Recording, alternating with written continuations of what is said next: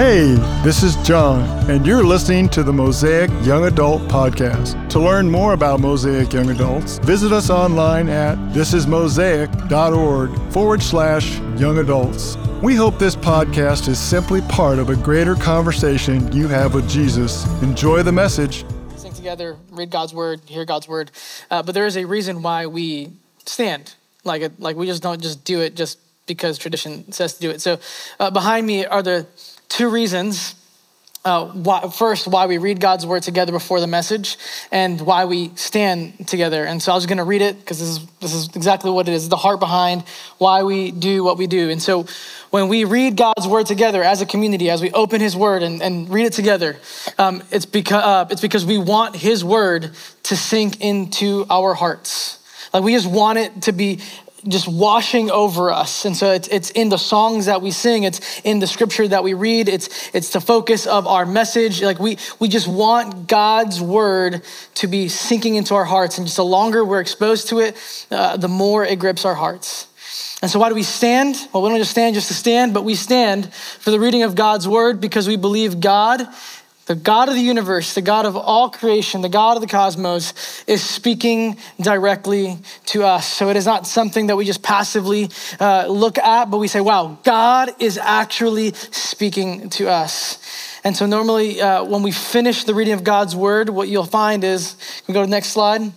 Whoever's reading it will finish the text by saying, "This is the word of the Lord." And then only a couple people seem to know this, but it's okay because just this is part of tradition sometimes. But the community is meant to respond with thanks be to God. And we do that because God has spoken to us and it is meant to transform us. And it is his gift to us. And so when you receive a gift, what do you say? Thank you. And so we'll practice this today. I'm going to read our text. You're going to read it with me. I'm going to say, "This is the word of the Lord." And you're all going to say, "Thanks be to God." And I hope that you can do this every week.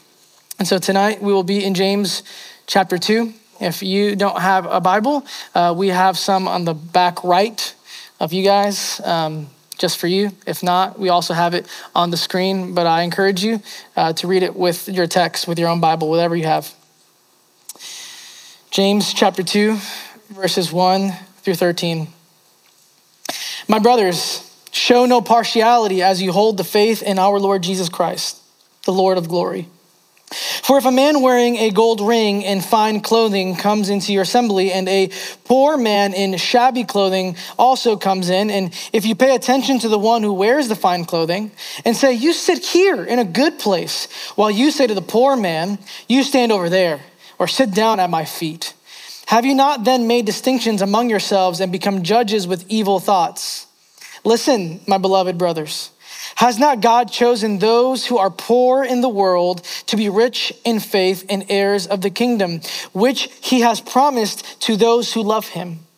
But you have dishonored the poor man. Are not the rich the ones who oppress you and the ones who drag you into court? And are they not the ones who blaspheme the honorable name by which you were called? If you really fulfill the royal law according to the scripture, you shall love your neighbor as yourself, you are doing well. But if you show partiality, you are committing sin and are convicted by the law as transgressors. For whoever keeps the whole law, but fails in one point has become guilty of it all. For he who said, 'Do not commit adultery,' also said, 'Do not murder.' And if you do not commit adultery, but do murder, you have become a transgressor of the law. So speak and so act as those who are to be judged under the law of liberty. For judgment is without mercy to one who has shown no mercy, but mercy triumphs over judgment." This is the word of the Lord. Thanks be to God. Awesome, you can have a seat. Do we have any older siblings, eldest siblings in the room? Sure, wave of hand, you're the eldest. Do we have any favorite children? Like you were the favorite child in your, okay, cool. All right. Anybody who is not the favorite child, perhaps the middle child, just kidding. In all three categories, we all probably need some therapy. I'm just letting y'all know, just putting it out there. Y'all probably could could benefit for a couple therapy sessions. Here's the thing. I am the eldest of 3 boys. So God bless my mother's heart. I think they were really hoping for my 3rd brother to be a girl, but they got him. So I'm the eldest of 3 boys. And it's not just like me and then a couple years later, like there's almost a decade, I think it's like 8 years between me and the 2nd brother and then 9. So they were a year apart. So like this is a big difference, right? And so like I like got to see how different my brothers got raised versus how I got raised, right? And like, because sometimes you can see there's a difference, but you're too young to like think it's unfair. No, I was old enough and I was like, nah, listen, if I said what you said, you know what I'm saying? You can finish it. Like that just wouldn't fly in the house. But my brother Joshua, he just got away with a lot. And then he's in the room, so he can attest to it. And then so my youngest brother, the youngest one, Jonathan, he didn't really care. He was fine. He just wanted to play. He's like a golden retriever. He's like, let's just have fun, you know? And so he's cute and fine and dandy. But it dawned on me, I was like, this is not fair. I can't, I would have never gotten away with what he did. And you know, what parents would say, right? Like, no, we love you all the same. It's just, he needs a different kind of love. And I was like, what? A different kind of love? Like you mean less love? Because I feel like you like, if you're saying that you hitting me with the belt was love, then you know, you don't really love them. You know what I'm saying? Like, you love me a lot and you didn't really love them at all. But to my parents' defense and to my brother's defense, my brother is kind of wild. Like me, I was a wimp. So when I got hit, like I was like, I started crying. I was like, all right, I'll never do this again. My brother, when he got hit with the belt, he was like, okay. And like, is that all you got? Right? It's like, that's all you got? And so like my brother's kind of a thug like that. He was just like, yo. So I'd be like, dang, you kind of gangster though. Like that, like okay. You deserve, like you're probably the favorite child. Like, that's fine. You know what I'm saying? But the reality is like when there's a difference between how parents treat their children, you get this sense like one's a favorite and one's not a favorite. And then suddenly like there's just like some budding rivalry, like, man, I hate that you're the favorite. Or maybe you are the favorite and you're like, man, it's hard being the favorite kid. Or maybe you're not the favorite one, you're like, it's hard not being the favorite kid. But nonetheless, all in all, whether you're the golden child or the problem child or you're the middle child, whichever one you are on that end, favoritism, you'll notice, really eats away at family ties, right? It just eats away at family ties, whether you intend for it or not. Because whether it's real or perceived, it can break down the family ties within a family unit. And so tonight, what we're going to talk about is we're going to talk about why Christians are to avoid favoritism in the church. You see, because favoritism eats away at family ties, what it means for us as Christians, as a family, like if you don't know this, if it's your first time, or if you've never really considered what this community is to you, or what the Bible calls this community, this is a family. Not like a family, similar to a family, like it is a family, okay? And when there's favoritism within the family of God, it eats away at the relational dynamics that Jesus intended for his people to share with one another. Well, how so? Because to have favorites, right, it means that you favor one thing over the other. And when you apply that to people, it means that you look at the people in this community, right?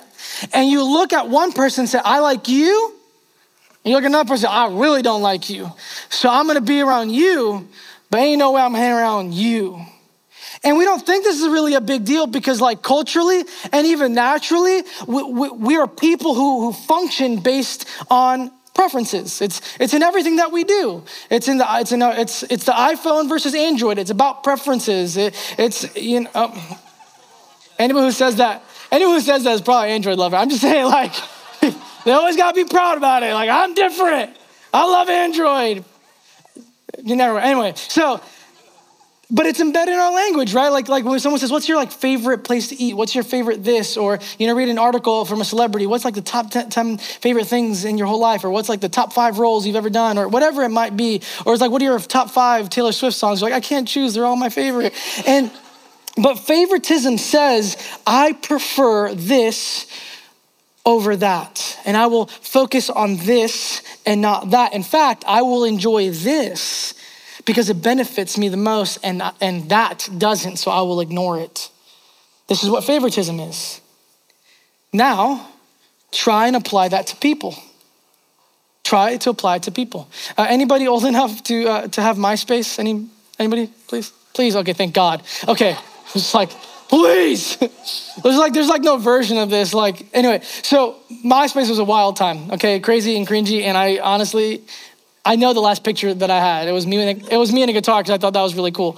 And I've never been on it back. Actually, I should probably go look it up. Anyway, so one of the crazy features about MySpace was this thing called your top 8.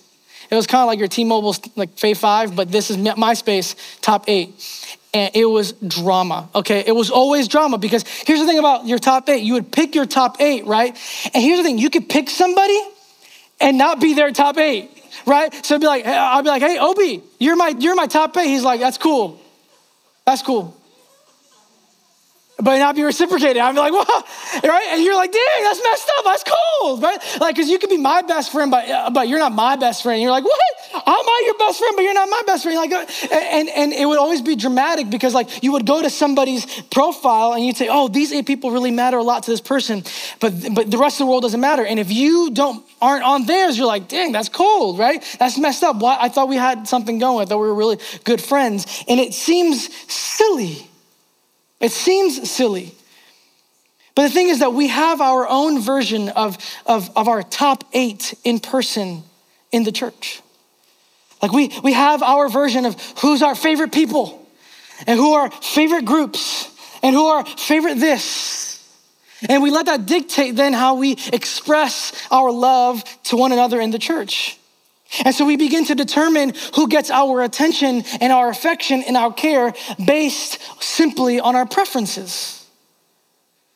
So you get mine because you're cool, but I will never give it to you because you're uncool. Or you look like you're a good Christian, but you don't look like a good Christian. And so ultimately what that happens is you begin to teach your heart that you will love people that look most like you or make you happy, and everyone else goes to the wayside. You teach your heart that some people matter and some people don't. And James says in the passage tonight that we cannot have that in the church because it will, that sense of favoritism, that preferential love that we love based on our own personal preferences, that it will kill the family of God because favoritism blocks certain people from experiencing the love of Jesus. A love, mind you, that is meant to be experienced by everyone in the community. There is no VIP section in the church, if you didn't know. We act like there is sometimes. And listen, this is not an easy passage for me to preach or even for me to read. Let's put this aside for a second. As I was preparing for this message, genuinely, I sat on my couch, not just being convicted that maybe I don't love the way that Jesus loves, or maybe I do have a preferential love. Maybe I do only love certain people in a certain way, or I'm only drawn to this kind of person, or maybe I'm more likely to talk to this person, maybe that was part of it. That was part of my wrestling through the message. But part of it was I just genuinely felt God say, listen, I've loved what I've done in this community, and this community has begun and continued to reflect my love, but man, it's not there yet. Because part of my prayer for this ministry, part of my desire as a pastor here in this community and doing the work of the ministry alongside you guys is that one of my greatest desires is to see people of all ways of life in here. Okay, I want to see it all. I want to see the same people that follow Jesus begin to follow Jesus because they experience Jesus' love here. I'd love the young adult who feels unworthy and dirty and disgusting because they had an abortion, and they feel free and loved here because they experienced the love of Jesus. That there was an impartiality of love here. I would love for those who are questioning their sexual identity, or those who are struggling with their sexual identity or gender identity, and saying, listen, I want to follow Jesus. I don't really know how to follow Jesus because the word says contrary to this, and I don't want to submit to my emotions or my sexual desires, but I'm wrestling through it. And then they come here and they're like, man, I want to follow Jesus with everything that I am because I experience God's love through his people. I want people who have been verbally, sexually, emotionally abused, and they come here and they experience healing because they experience the selfless love of a community founded and completed by the work of Jesus. Like, you see what I'm saying here? That's what makes this text hard, because it felt like I was saying, like, there's work to be done. And this is not as a judgment, but as an invitation, like I'm excited for us to start practicing what James is gonna invite us into tonight, because I think God wants to send broken people into this space, but he wants them to experience his healing love. And he wants to know, will we be that community? Will this be that space? Will you be that person that lays your preferences aside so that people can experience the same love that transformed you? Will you be that person? And will we be that people? Will we? All right, let's start. As we go through this text tonight, I want to point out three things I'm going to focus on. The three things when it comes to favoritism. The problem with favoritism. 2, the danger of favoritism. And 3, the alternative to favoritism. I'll say it again for you note takers. The problem with favoritism, the danger of favoritism, and the alternative to favoritism. So we'll begin the first one with the problem with favoritism. So James says right off the bat, he says this, and he holds no punches. He says, my brothers, show no partiality, which is another word for favoritism. So show no favoritism as you hold the faith in our Lord Jesus Christ, the Lord of glory. And so what he says right off the bat, he says, listen, if you say that you're a follower of Jesus, if you profess that you follow Jesus, if you say that he's transformed your life, if you're saying you follow after him and you're gonna obey his will and do what he says, you cannot proclaim that and then openly show favoritism. So right off the bat, that should like open our ears, because what he's saying is there is something fundamentally wrong with favoritism that is so contradictory to the gospel that you can't do both. You can't say I'm a Christian and practice favoritism. And so what is favoritism? Well, that word literally in the Greek means to receive something according to their face. And so what it's saying is that you make judgment calls, or you judge someone based on external appearances. Anyone done that before? That's okay, I can say I have. And so what he's saying here is the Christian is not to make any judgment on any person based on any external appearances, any factors, whether it be their dress, their color of skin, or their general physical appearance. And so he gives this illustration. He says, for example, he's like, if this is not clear to you, let me demify it for you. He goes, imagine there's these two people, and he describes these two people. He said the first man is a rich man. He doesn't even say that he's a rich man. He says he's a man wearing a gold ring and fine clothing. And so actually in the Greek, it's not that he's wearing a gold ring. The image is that it's a gold-fingered man. So we'll just call him Mr. Goldfingers. Okay, Mr. Goldfingers comes in. And you see Mr. Goldfingers with his clothes, shiny clothes. And this person goes to him and goes, oh, whoa, hold on. Hey, come here, sit in the VIP section, sit here close to me. You can sit over here in this nice spot. And then contrary, you see this other person who's called the poor person. And this poor person, it says here, is in shabby clothing, which means clothing that is filthy, probably because it's the only clothing they have. So it's gross and disgusting. And so you probably smell this person before you even see this person. As you smell them, you look at them, you're like, oh, you can stay over there. And maybe you're feeling nice, and you can just sit on the floor. But you give all your attention to the person who looks nice. And so the person here tries to sweet talk their way to being close to the rich person and casts aside the poor person. And then James finishes this verse in verse 4. He asks this rhetorical question. If you do this, if you favor the rich and forego the poor, have you not made distinctions among yourselves and become judges with evil thoughts? What would your answer be? Yes. Obviously, that's literally what you've done. You've said one person is important and one person is not. You've showed favoritism. You said this person gets this treatment and this person gets another treatment. See, the problem with favoritism is that fundamentally it means that you choose to separate the church of God, the people of God, into categories. You say, these people are important and these people are not. But this is a major issue. This is a major issue for the church because Jesus cares deeply that the family of God stay united. Like, this isn't just James' preference. This is what Jesus would have taught during his earthly ministry. It's actually what all the New Testament authors were aiming at when they're talking about the family of God staying united. The Apostle John, the one who would call himself the most loved by Jesus, he pens in his gospel account. He says this in John 17. It is what people call Jesus' high priestly prayer. And the high priestly prayer is the prayer that Jesus prays for the church and for all centuries, for all time. So as long as the church is here, this is the prayer that Jesus prays.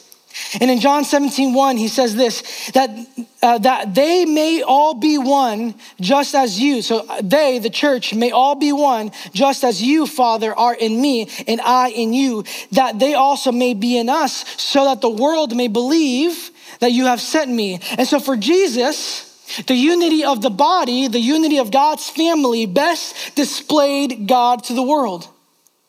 And then we see other New Testament authors like Paul. He writes in his letter to the Ephesians, he says this in chapter 4, verses 4-6. He says there, in talking about the people of God, there is one body and one spirit, just as you were called to the one hope that belongs to your call. One Lord, one faith, one baptism, one God and Father of all, who is over all and in through all and in all. Did you catch how many ones?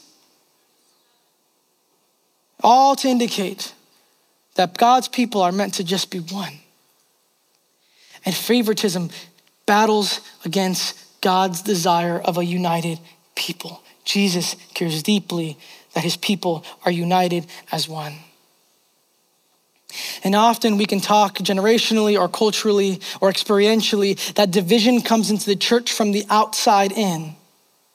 But I'd argue that most of the division that we experience, or if not most, a good portion of the division doesn't just come from the outside in, but comes from within inside the church. Because it can be easy for us in a culture to judge one another based on appearances and on preferences. And what James says to that is, if you judge people according to worldly categories, you judge with evil thoughts. Pretty scathing. Because the moment a person comes into the family of God, they're no longer considered what they were once. They're a new creation. They're a child of God. You leave that status behind, however good or however poor. If you were the cool kid in college, if you were the jock, whatever that you were, that you held in high esteem, the moment you become part of the family of God, that's not who you're considered anymore. God just sees you as a kid. If on the contrary, you're the one who was rejected, left alone, and cast aside, but the moment you entered into God's kingdom, you became God's child. You're no longer identified by those categories anymore, but you're identified as a child of God. Amen? And so when we do favoritism, when we practice it, we go against the unity of God's people and we categorize people into what they once were and deny who they are now, which is God's child. And we size people up and determine their value. How does a person feel when you look at them and you're just thinking, will they enjoy me? Will they like me? Will they accept me? Here's the thing. There are people here who want to be loved for who they are and not what they have or how they look. And when I say there are people, I mean all of us, because this is all of us. We all want to matter more. We all just want to matter. Let's be honest. Not for what we have, not for what we bring, for who we are. And so James's invitation to the church and to us is to love those who can do nothing for you. Because that's what the poor are for them. See, for James, the poor person is the one that you have to take care of. The poor person is the person you have to constantly look after. Like they demand more from you than what you can give, or really they demand more from you than they could ever give back to you. And James says it doesn't matter. We love people, not for our sake, but for the sake of the other. This is the love that Jesus taught. Oops. And so then he moves on from saying, here's the problem with favoritism. He says, but if you do practice it, here's the danger. It's just like a warning, the warning of favoritism or the danger of favoritism that's interchangeable here. He moves on to say verse 5, listen. So he's like saying, listen, you're doing this, so listen, my beloved brothers and sisters. I care for you, so I'm calling you my beloved. It says, has not God chosen those who are poor in the world to be rich in faith and heirs of the kingdom, which he has promised to those who love him? So he says, listen, so before I even finish this, as you read this passage, you might be thinking it's just purely about poor people and rich people, that God loves the poor people and God hates the rich people. And that's not the case. He's just the heart of the message or the heart of the text is that James wants us to look at people correctly, not according to their status or to what their resources are, but just as humans. And so in this case for James, the majority of the people in his community are poor people who are being punished by rich people. And he's saying, listen, you poor people. And the funny thing is this, he's saying, you poor people, we poor Jewish Christians who are in this poor community, we mistreat our own, and then we go to the rich who are mistreating us, and we treat them the way we should be treating the poor people. So he's not saying hate rich people. He's saying, why would you spend all your energy caring for the person who doesn't need it instead of the person who does? And he says, has not God chosen those who are poor in the world to be rich in faith and heirs of the kingdom? If you were to pick a person between the rich and the poor, who would you pick? You don't have to answer that. If you were the world, who is the one that gets the most screen time? Is it the rich or the poor? Well, it's the rich, right? Like we're not comparing, like when we compare people often on screen time, we don't compare like celebrities with ordinary people because we think ordinary people are beneath them. So we just compare celebrity to celebrity. And here he says, listen, God chose the people that the world would not choose. That he chose the people who the world would cast aside, who would say are not important. And so what we see here is that God's value system is very different than humanity's value system. That God actually loves people that we normally don't consider worth loving. And so in 1 Corinthians chapter 1, Paul says this, talking about who God chooses for salvation. He says, consider your calling, brothers and sisters. Not many of you were wise according to worldly standards. Not many were powerful, but many were of noble birth. Not many were of noble birth, but God chose what is foolish in the world to shame the wise. God chose what is weak in the world to shame the strong. God chose what is low and despised in the world. You hear this? God chose what is low and despised. Not what is high and celebrated. What is low and despised in the world, even things that are not, to bring to things that are, so that no human being might boast in the presence of God. God does not judge according to human standards, but has his own divine measurement, rhetoric of who gets his love and who gets his love. It's the people who are rejected and outcast. And you might be thinking, well, that's not fair. God is playing favorites. No, he's not. Because do you forget who you once were? See, sometimes we can be saved for quite a little bit of time. We're like, we're pretty good. God should have saved me. I'm a diamond in the rough, you know? Like, I'm good. But then we forget, man, God didn't save you because you were the most worthy. God didn't save you because you were the most talented. God didn't save you because you were the most lovable. God didn't save you because you were the most perfect. God saved you because you were the lowest of the low, and he saw you in your need, and he said, would you like to come to the kingdom of life? So that you could boast in nothing except in his love. See, God's values are different from our own. We judge according to the outside, but God judges the heart. And when we choose favoritism and we express our love based on preferential values, what we begin to do is we say this love that God has given to this community, only some people can get it and some people can't. So God wants to express his love. He chooses differently than the world would choose. So he's chosen us as his holy community and his community of love. And then when we choose favoritism, we say, God, only some people deserve it and some people don't. You see how damaging that is? That some people deserve God's love and then some others don't. Is there any surprise then why people then feel unsafe in the church? Is there any surprise then that people feel unwelcomed in the church? And we say it's because we affirm or we don't affirm. It isn't about affirmation or not affirmation. It's simply the question of, do we love people the way Jesus loved people? That is the standard.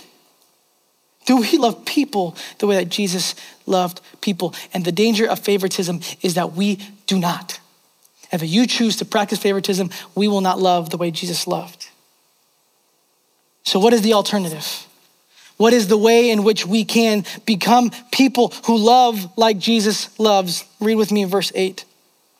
If you really fulfill the royal law, according to the scripture, you shall love your neighbor as yourself. You are doing well. So what James is saying, he's talking about this royal law. And the royal law, meaning a law that pertains to the kingdom. And so whose kingdom does the Christian people belong to? The kingdom of God. And so this is God's royal kingdom. And is his royal law. And so he says the royal law, according to the scripture, you shall love your neighbor as yourself. And so you would assume as you read this that the greatest law among them all is to love your neighbor as yourself. But James is doing something a little bit more delicate here. See, what is the royal law? The royal law, he's said it in multiple places. It's the implanted word. It's the law of liberty. It's the perfect law. It's the law of love. He said it earlier in chapter 1. And so if we remember last week when I was talking about what is God's word, well, God's word to James at this point, because remember, they didn't have the whole the New Testament. They only had the Old Testament and the gospel narrative. That's all they had in their possession. And so for them, the Old Testament is all of God's commands filtered through the person of Jesus. So he's saying the law is all of God's commands through the lens of Jesus. And Jesus summarized the law of God in 2 commands. And Luke, wow, I didn't put it in there. I guess I trusted myself. In the book of Matthew, a Pharisee comes to Jesus and he says, teacher, what is the greatest commandment? And Jesus says, the greatest commandment is to love the Lord your God with all your mind, body, soul, and strength. That's the greatest command. But then he added a second one. He said, and similarly to this, you shall love your neighbor as yourself. That all the laws of the Old Testament law and the prophets can be found in those 2. Essentially, what is the law? Love God, love people. That's what he's saying. Love God and love people. And so when he says here, fulfill the royal law according to the scripture, you shall love your neighbor as yourself. He's not saying that this is the most important law. He's saying, you've already understood that loving God, you say you profess faith in Jesus, you say you're a follower of Jesus, you're saying, I follow Jesus, I love God more than anything. But to do that, you also have to love your neighbor as yourself. The love command stands at the center of New Testament ethics, which is every action that we do. So James is saying, listen, you want to love like Jesus loves, you got to love your neighbor as yourself. So the question is, what kind of love is James talking about, and who are the neighbors? Well, think about it. You shall love your neighbor as yourself. What do you want for yourself? You want the best? Right? You want what's good for you. That's all you ever care about. It's all you want is my best. And so what he's saying is you shall love your neighbor as yourself. It's understanding that all you want for the other person, for your neighbor, is their best. Like whatever you want for yourself, you want for them. And so who's your neighbor? Well, it's not just a geographical question, isn't it? Who the person who lives next to me? It's every human being made in God's image. And so who is made in God's image? Every human being. So who is your neighbor? Everybody's your neighbor. And so this love that James invites us into through God's word is saying, if you want to exhibit God's love towards humanity, you love like Jesus loves, and you express it not to certain people, not to that person or only that person, or that person that looks like you, or who thinks like you, who talks like you, no, every person, whether they are like you or unlike you. Loving people isn't a preference. It's a command from God. And he even ups the ante. Look what he says here. It's in verse 9, if you show partiality, you are committing sin and are convicted by the law as transgressors. And then verse 11, he says, for he, meaning God, who said, do not commit adultery, also said, do not murder. If you do not commit adultery, but do not murder, you have become a transgressor of the law. So he's saying the same God who made the law, you shall love your neighbor as yourself, is the same God who says you shall not murder and you shall not have adultery. It's the same God who made all three laws. And according to James, if you break one, you break them all. If you do one, you got to do them all. And so what he's saying is if you don't love people, it's as bad as killing someone or committing adultery. Have you ever thought about loving someone that way? That if I fail to love you in the way that Jesus loves you, I'm committing a sin as grievous as murder and adultery. But to Jesus, it's one and the same. James saying that when we fail to love people like Jesus loves people, we commit spiritual violence towards one another because we treat them as less than someone that Jesus died for. And then he finishes like this at the very end, verse 13. For judgment is without mercy to the one who has shown no mercy. Mercy triumphs over judgment. James finishes by asking his readers one question. Have you forgotten how you got into the kingdom? Do you remember how it was? It wasn't through your actions. It wasn't through your perfection. It wasn't through your amazingness. It wasn't through your nothingness. It was because of God's mercy. So when we choose favoritism, it's like standing at the entrance of the church. And God has invited them to come in for free. And we stand at the door and say, there's an entrance fee. That's what favoritism is like. That we would charge people more to be part of the family of God than Jesus requires. See, freely God gave his love so that freely we would give people his love to others. You see, what James has been driving out this whole time is that the alternative to preferential love, to favoritism, is selfless love. One that is focused on the other and not yourself, because it is only selfless love that allows people to experience the transformative mercy and grace of Jesus. Because it was Jesus that first practiced that with us. We didn't give reason for Jesus to choose us. We gave him reason to be against us.